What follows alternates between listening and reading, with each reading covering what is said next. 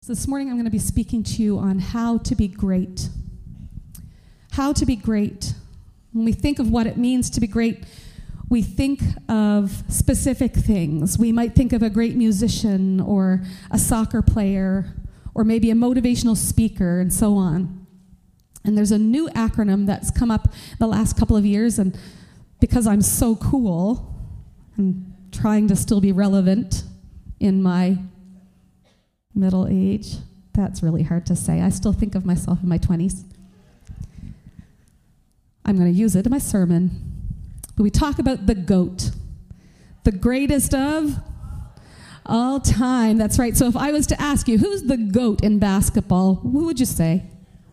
Jordan. A lot of people will say Jordan. There are a few people that are arguing now that it's LeBron James, but I don't even follow basketball enough to know that that's a thing. Anyway, Jordan is the only one I know.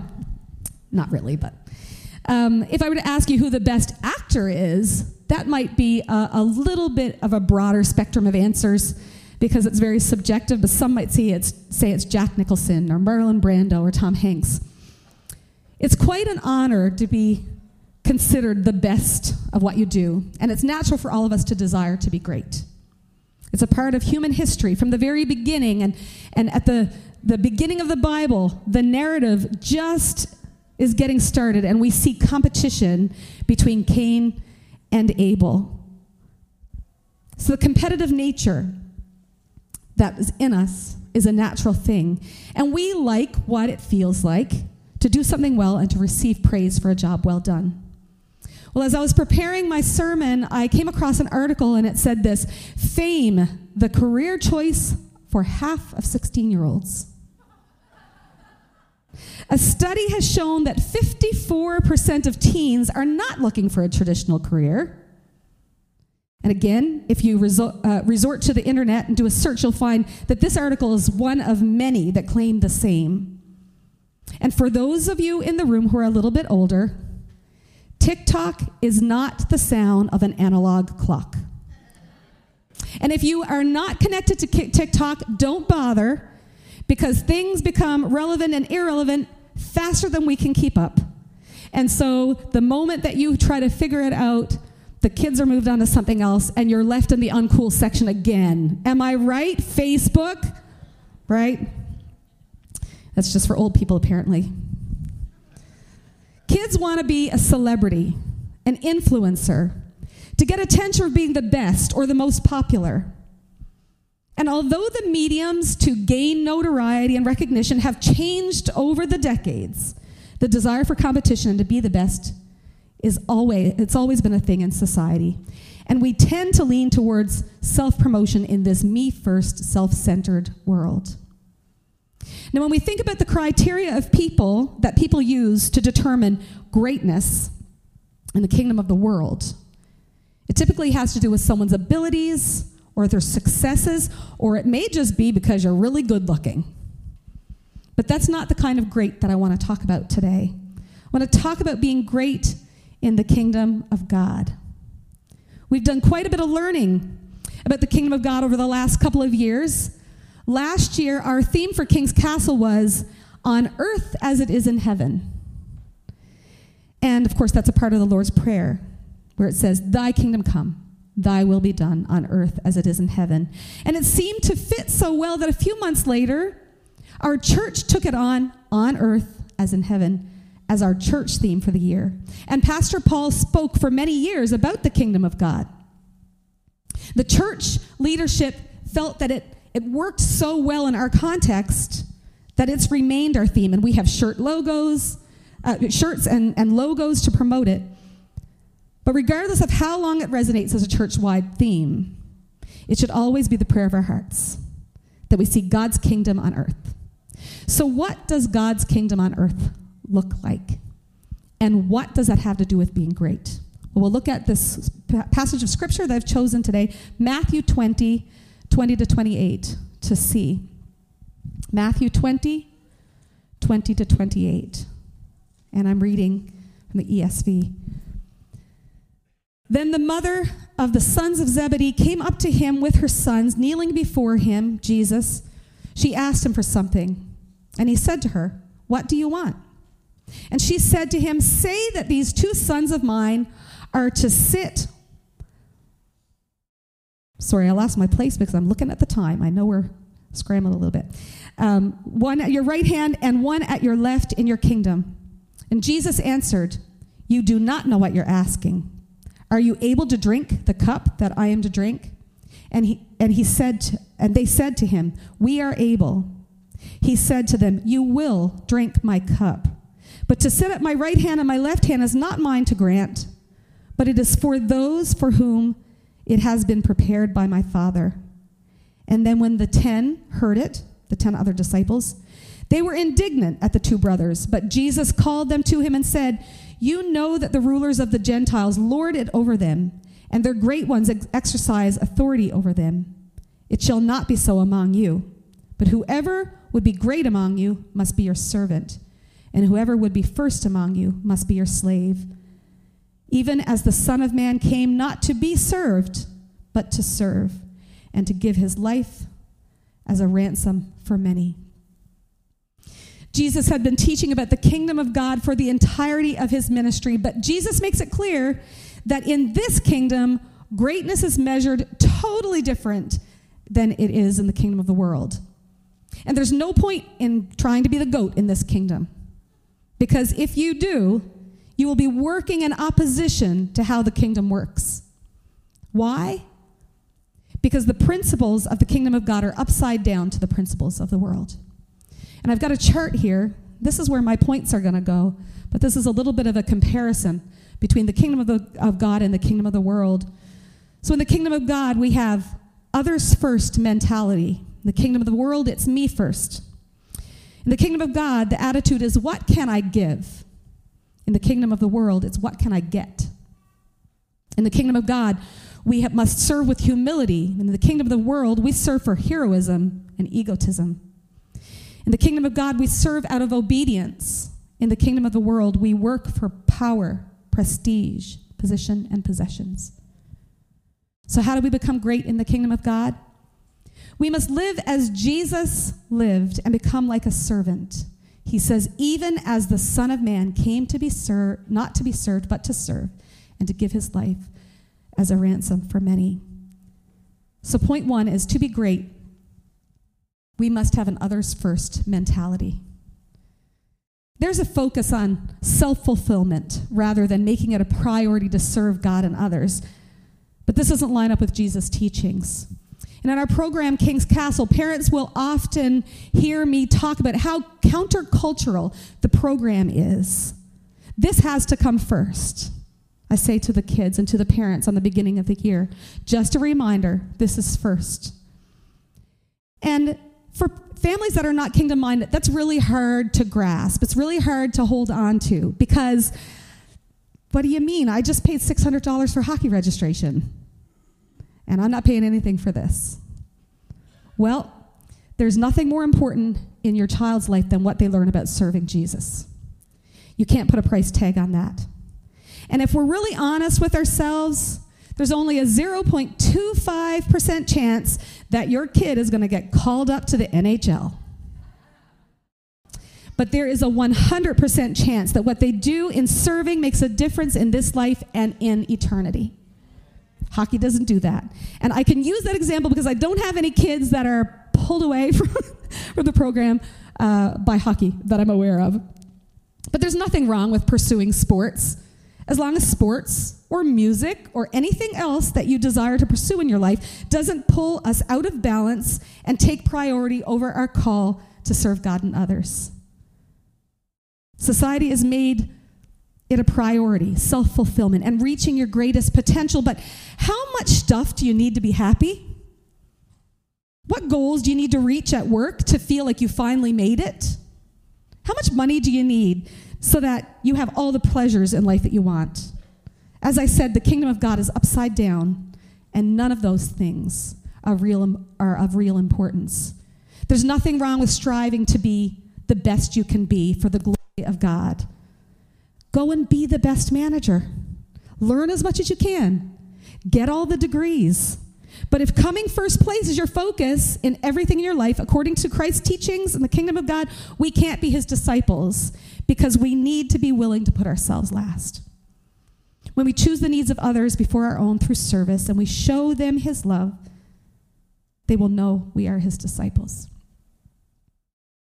There's a book, Your God is Too Safe by Mark Buchanan, and it writes a story about Leonard Bernstein, one of the most well-known conductors in his time, and he's asked, what's the most difficult instrument to play? And he answers, without hesitation, second violin.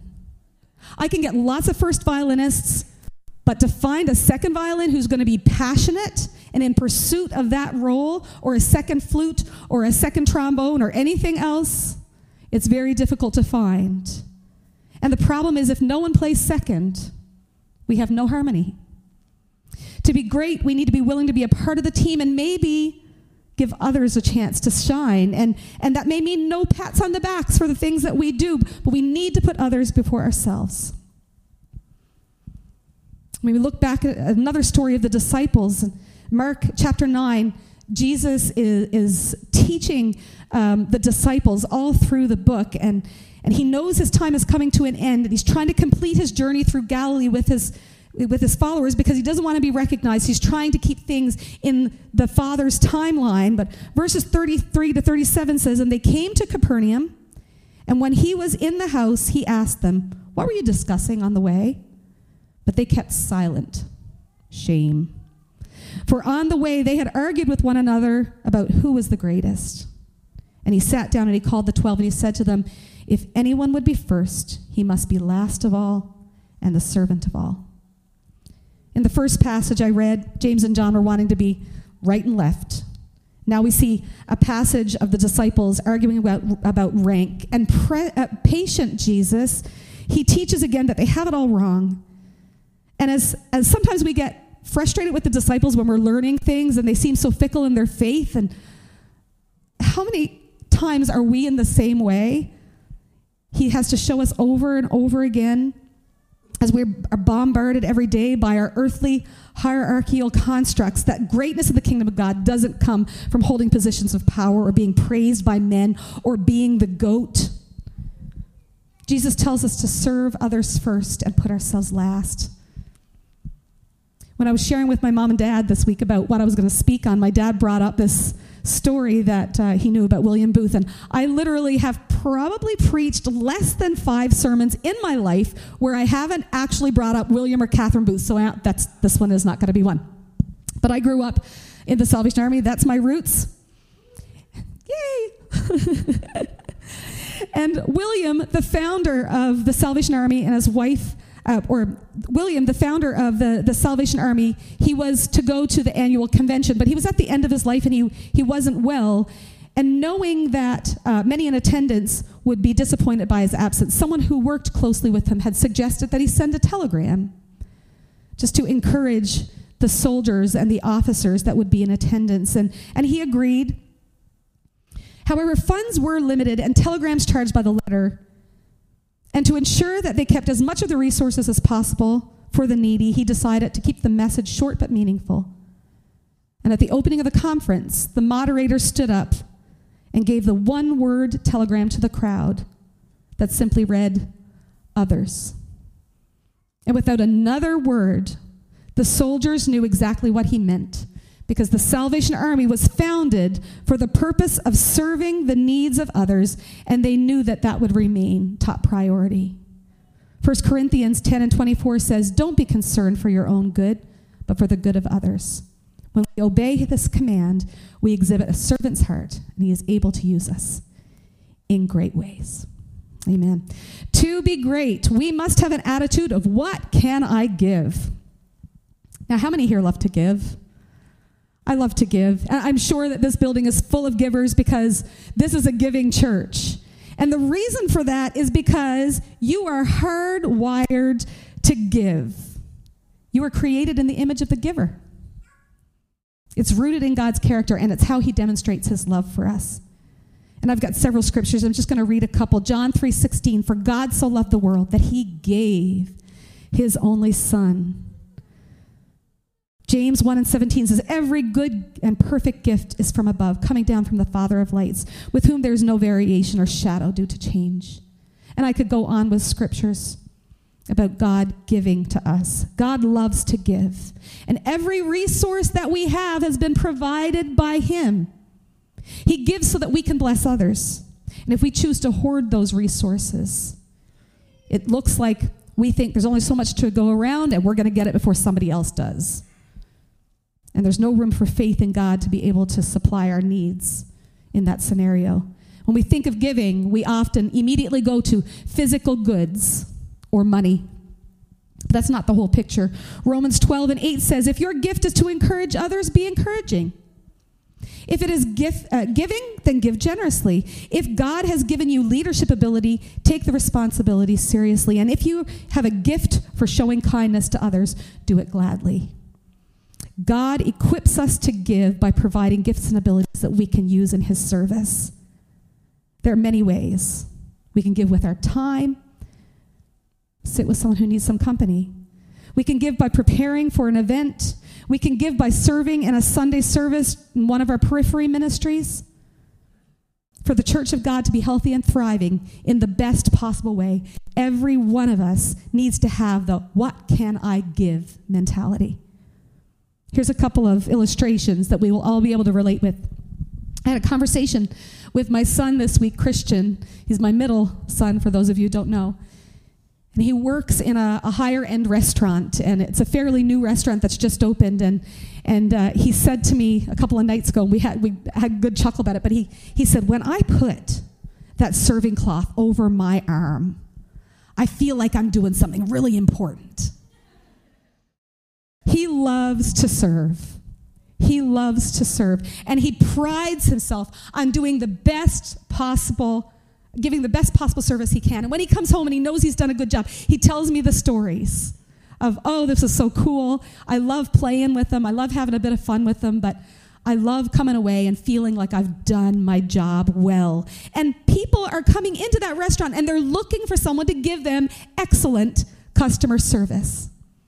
Now, let's say we go into a store and you are looking for a specific product, but you can't find anyone to help you. And then you go to check out, but the lineups are long. You'll finish what you had to do, but chances are you are going to complain about poor customer service. When you go into a restaurant or into a store with great customer service, you're sure to return. And the same thing happens when it comes to church. You return to a church where there's a team offering a warm welcome, where people are there to give you direction, people embrace you and make it feel like you're at home. There's great customer service. Think about the mom that walks into the nursery and there's only 2 workers on and there's already 10 babies in the nursery. Chances are that mom is going to pick up their baby, turn around, and leave again with their child in tow. When there's not enough people on the schedule to meet the needs of the visitors, church may feel like it's not an inviting place. Now, to be clear, I'm not addressing any problems that we have here at GT. At all. We can absolutely improve. We always can. We actually have more than 200 volunteers at GT. But I have faith in where we're headed. I have faith in where we're headed. We're a growing church, and that comes with growing pains. Many of you that are here now weren't here 2 years ago, and that's awesome. It's exciting. It's estimated that in most churches, 20% of the people do 80% of the work. And typically, it's safe to say that large portions of the body of Christ treat church like consumers. For the 80% who don't engage, church can become a place to receive religious goods and services. And if their needs are not met, they're just going to shop elsewhere. Not to say that's right or wrong, but that's the truth if needs are not met. One of the parts of our vision statement can be found on the website.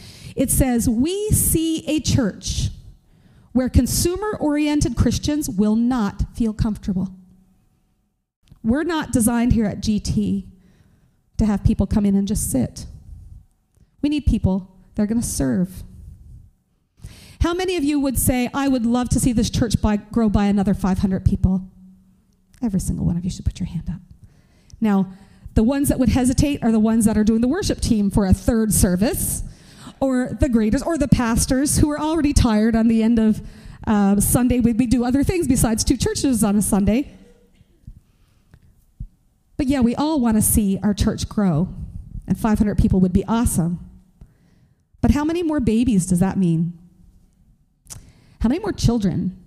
How many cars need to be parked? How many more phone calls need to be made to new congregants as a check-in? And 500 people means a lot of salvations. Okay, so let's say 5 or 10 a week. Who's going to check in with them? Who's going to mentor all those baby Sams? Right? There's a need when our church is growing. As a church, we must be guarded as we settle into our weekly events that the sense of entitlement or the what can I get mentality doesn't sneak in. So if the nursery is not staffed enough, it might be because you're not serving there. Or if the Kids Men program seems a little chaotic, it might be because you haven't signed up yet. We too can fall into the trap of becoming consumers, wanting to soak it all in without giving towards it. But God wants us to be active as a part of his growing church. And here is the good news.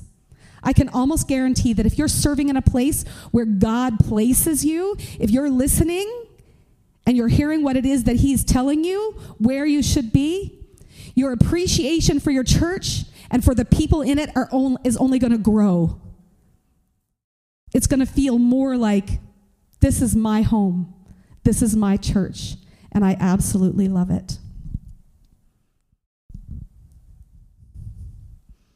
In our willingness to give, we must become more like Jesus. And as we serve people, whether it be in front or behind the scenes, we join in with what he's doing. To be great in the kingdom of God, we need to ask, what can I give? To be great, we must serve with humility. At the Last Supper, Jesus gives a clear demonstration of servanthood as he's seated with the disciples for their meal. And it's customary for servants to clean the feet of the guests that have traveled. But it's assumed that they are probably alone in the house because there are no servants. And Jesus takes on the role of a servant with a towel and a basin in hand. And he begins to wash the feet of the disciples. And we're just going to look at the very end of that passage. John 13, beginning at 15, it says, "For I have given you an example that you also should do just as I have done for you. Truly, truly, I say to you, a servant is not greater than his master, nor is a messenger greater than the one who sent him." Here's a couple of things to note here. Jesus serves to fill a need in this situation. He serves to fill a need by carrying out a selfless act of washing the feet of the disciples and then saying, "Do as I've done." And as already mentioned, we know that God gives gifts, and we need to serve from those gifts. But when it comes to serving with humility, we don't necessarily need to serve out of giftings. Jesus just saw the need and met it. It was unheard of for someone who was considered superior to wash the feet of someone inferior. But he moved in to serve the disciples in a profound way, and it teaches us a lesson in the process. It takes no skill to wash feet. None. All you need is a willing heart and humility. And let me tell you something, feet are not my favorite. I will wash your feet. But feet are not my favorite. Feet are gross. I don't like my own. Seriously. But feet in Jesus' day, I said earlier in the service, are even grosser. They were covered in mud and dust and animal dung and sandal calluses. And that alone would send a lot of people running. And ironically, a part of washing dirty feet means you got to get dirty yourself. You got to get down in the dirt and in the dust. You've got to take your clean hands and touch filthy, grimy feet. It's a job that the lowliest of low were charged to do, and Jesus was not afraid to get his hands dirty. And that's just the start. The second thing is, he sets the ultimate example of humility, because this task that he's just performed is just setting things up for the next day where he is going to do the ultimate thing, and that is sacrifice his life on the cross. Jesus, who was God, gave up his station. He came as a baby. He lived the life of a servant, and he died a criminal's death, demonstrated nothing but humility. And Paul reiterates their need to serve Christ's example, to do so in Philippians 2:3-8, where he says, "Do nothing from selfish ambition or conceit, but in humility count others more significant than yourselves. Let each of you look not only to his own interests, but to the interests of others. Have this mind among yourselves, which is yours in Christ Jesus, who, though he was in the form of God, did not count equally with God a thing to be grasped, but emptied himself by taking on the form of a servant, being born in the likeness of men. And being found in human form, he humbled himself by becoming obedient to the point of death, even death on a cross." When Jesus tells us to follow his example of serving, how can we not? If Jesus, who is the King of Kings, is not too proud to serve, then we too must serve with humility. The last thing, this is just a couple of minutes. To be great, we must serve out of obedience. In Matthew 20, it says, if you want to be great, you must be a servant. In John 13, Jesus tells us to wash one another's feet. Well, let's look at Matthew 25. He's teaching a parable about servanthood. And the king in the story divides people in two groups. He calls them sheep and goats, based on how they have served. And in verse 40, he says, "And the king will answer them, 'Truly I say to you, as you did it to one of the least of these my brothers, you did it to me.'" And throughout his ministry, Jesus always showed special concern for the least of these, those who are marginalized. So it shouldn't be surprising that he expects us to do the same thing. So who are the least of these? They're certainly not the least of these by his standards in any means.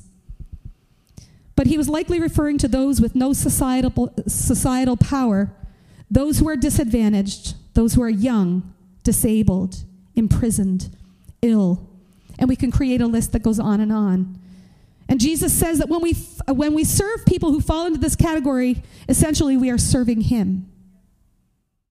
And then one last example, when Jesus tells Peter to feed his sheep in John 21, he's meaning more than just giving them food. He's telling us to nurture others, to care for the church, to feed believers and the lost with spiritual food, and to go out and seek the lost sheep that are still in the world and bring them in. God calls us to serve one another, but here's the clincher. We can serve out of obedience. We need to serve out of obedience and not out of obligation. To be great in God's kingdom, we must be willing to relinquish our own rights and fall in line with God's correction or direction and plans with joy. We can give up our rights and have the wrong attitude, though. We can ask God what he wants us to do and then do it and whine about it.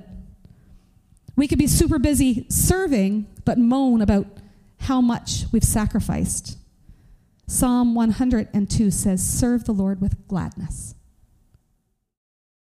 Yes, serving takes away some of your mean time. And the commitment you make might take longer than you planned sometimes, but when we serve him where he wants us to serve him, we do it with the right attitude, it fills our tanks. It's life-giving. And we experience satisfaction and joy. We have a very special lady in the gym. We have so many amazing workers here, but something that I just saw come alive in Natasha, who works with our children. She's one of our directors. And when she first came into position there, she was all of a sudden like, "Oh, I love this. Can I serve every second week?" Because most of our workers are scheduled every 4. And she just loves it. It lit her up. It just caused her to come alive. She is right where she's supposed to be. And that's what it can be for each and every one of us when we're serving in obedience and with the right attitude. There's a lot of work in there, but our kids are precious, and they need us to be willing to give them our time. Jesus gave his all, and he still blesses us every day with his presence. his power, his anointing, his healing. And we need to take his example on ourselves and serve others. He says, I tell you the truth, slaves are not greater than their master, nor the messenger more important than the one who sends the message. Jesus leaves no room for doubting what he means by his actions here.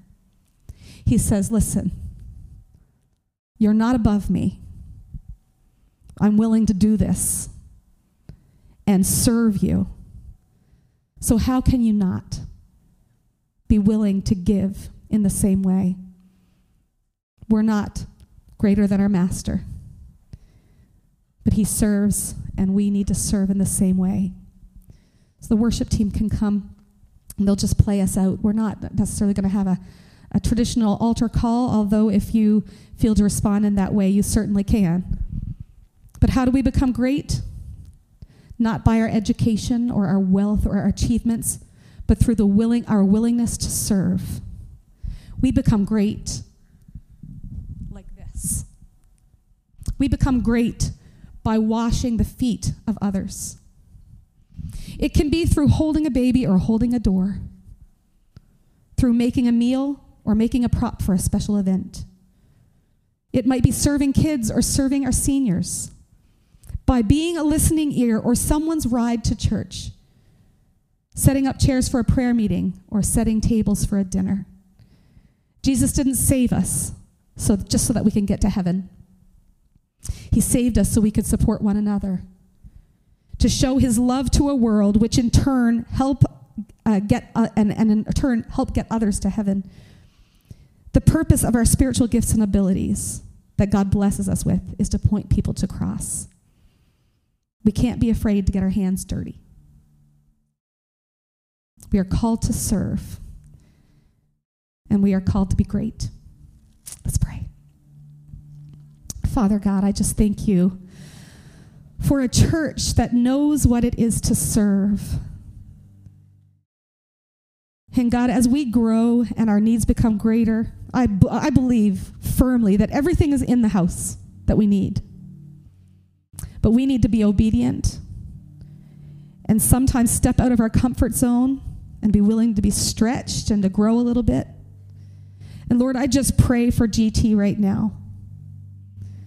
God, that you will just drop in the hearts of every person here where it is that they're supposed to be serving, so that our church will be even more effective than what it is right now. And for those visitors that are here right now that maybe go to another church, I pray that that seed has been planted in their lives as well. So when they go back to their church, that they will step up and to serve in whatever capacity you have for them. God, we are your servants. We want to follow your example today. Continue to speak to our hearts through the rest of this day and in the days to come.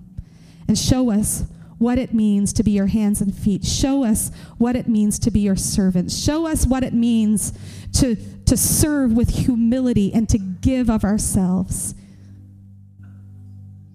It's the least we can do for all that you've done. We love you, Lord. Thanks for listening to the GT Moncton podcast. For full services, head over to our YouTube channel. If you have any questions or want to get connected, go to gtmoncton.com and follow us on social media at GT Moncton to stay up to date on what's happening here at GT. God bless.